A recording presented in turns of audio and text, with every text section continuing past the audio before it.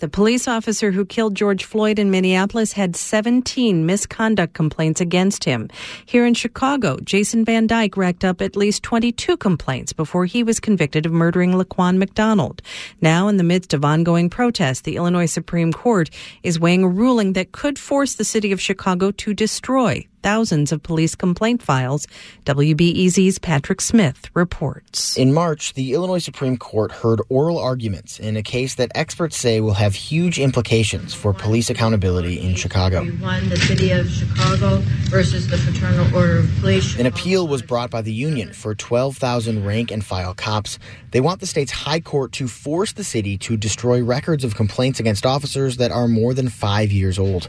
It's written into the union's contract with the city, but the city has not been destroying them. Justin Hoopert for the city and Brian Lavin for the union made their arguments to the justices. By 1990, the city stopped destroying records as it became clear to the city that these records were, in fact, legally important, historically important, and fiscally important. The only way to ensure that something doesn't stay with a police officer for their entire career is after a certain amount of time that was agreed to by the parties, those records would be destroyed. The core issue is whether a state law requiring the preservation of public records trumps the clause in the city's contract with its officers requiring the destruction of the complaints. University of Chicago law professor Craig Futterman says it's fundamentally about a question being asked all over the country: whether police unions and city governments should be able to bargain away the rights of the public to have effective oversight of police officers. If the Fraternal Order of Police has its way, hundreds of thousands of Chicago police misconduct records will go up in smoke like a great bonfire.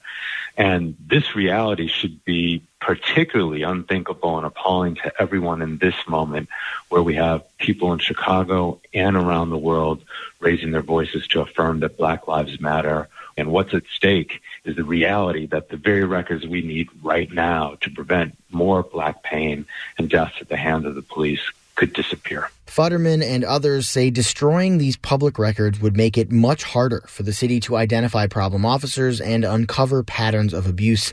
Union attorneys point out there are all sorts of reasons an officer may face an allegation of misconduct.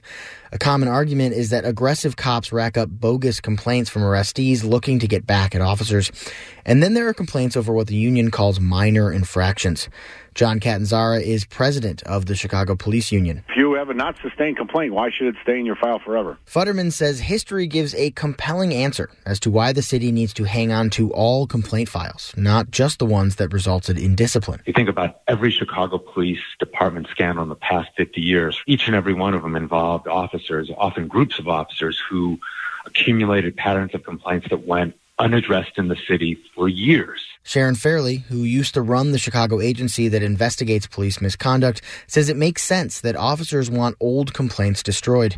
And she says the legal system allows for that sort of thing for people who have faced criminal charges by allowing records to be sealed or expunged. The idea that officers should have the opportunity to kind of create a clean slate if they haven't done anything for a while, that's a concept that's pretty familiar to us, right? But it's important for a police department to have this information to be able to understand the trends and the disciplinary history of the department as a whole. Chicago has been promising for years that they're working on an early warning system, a way to predict bad behavior by officers.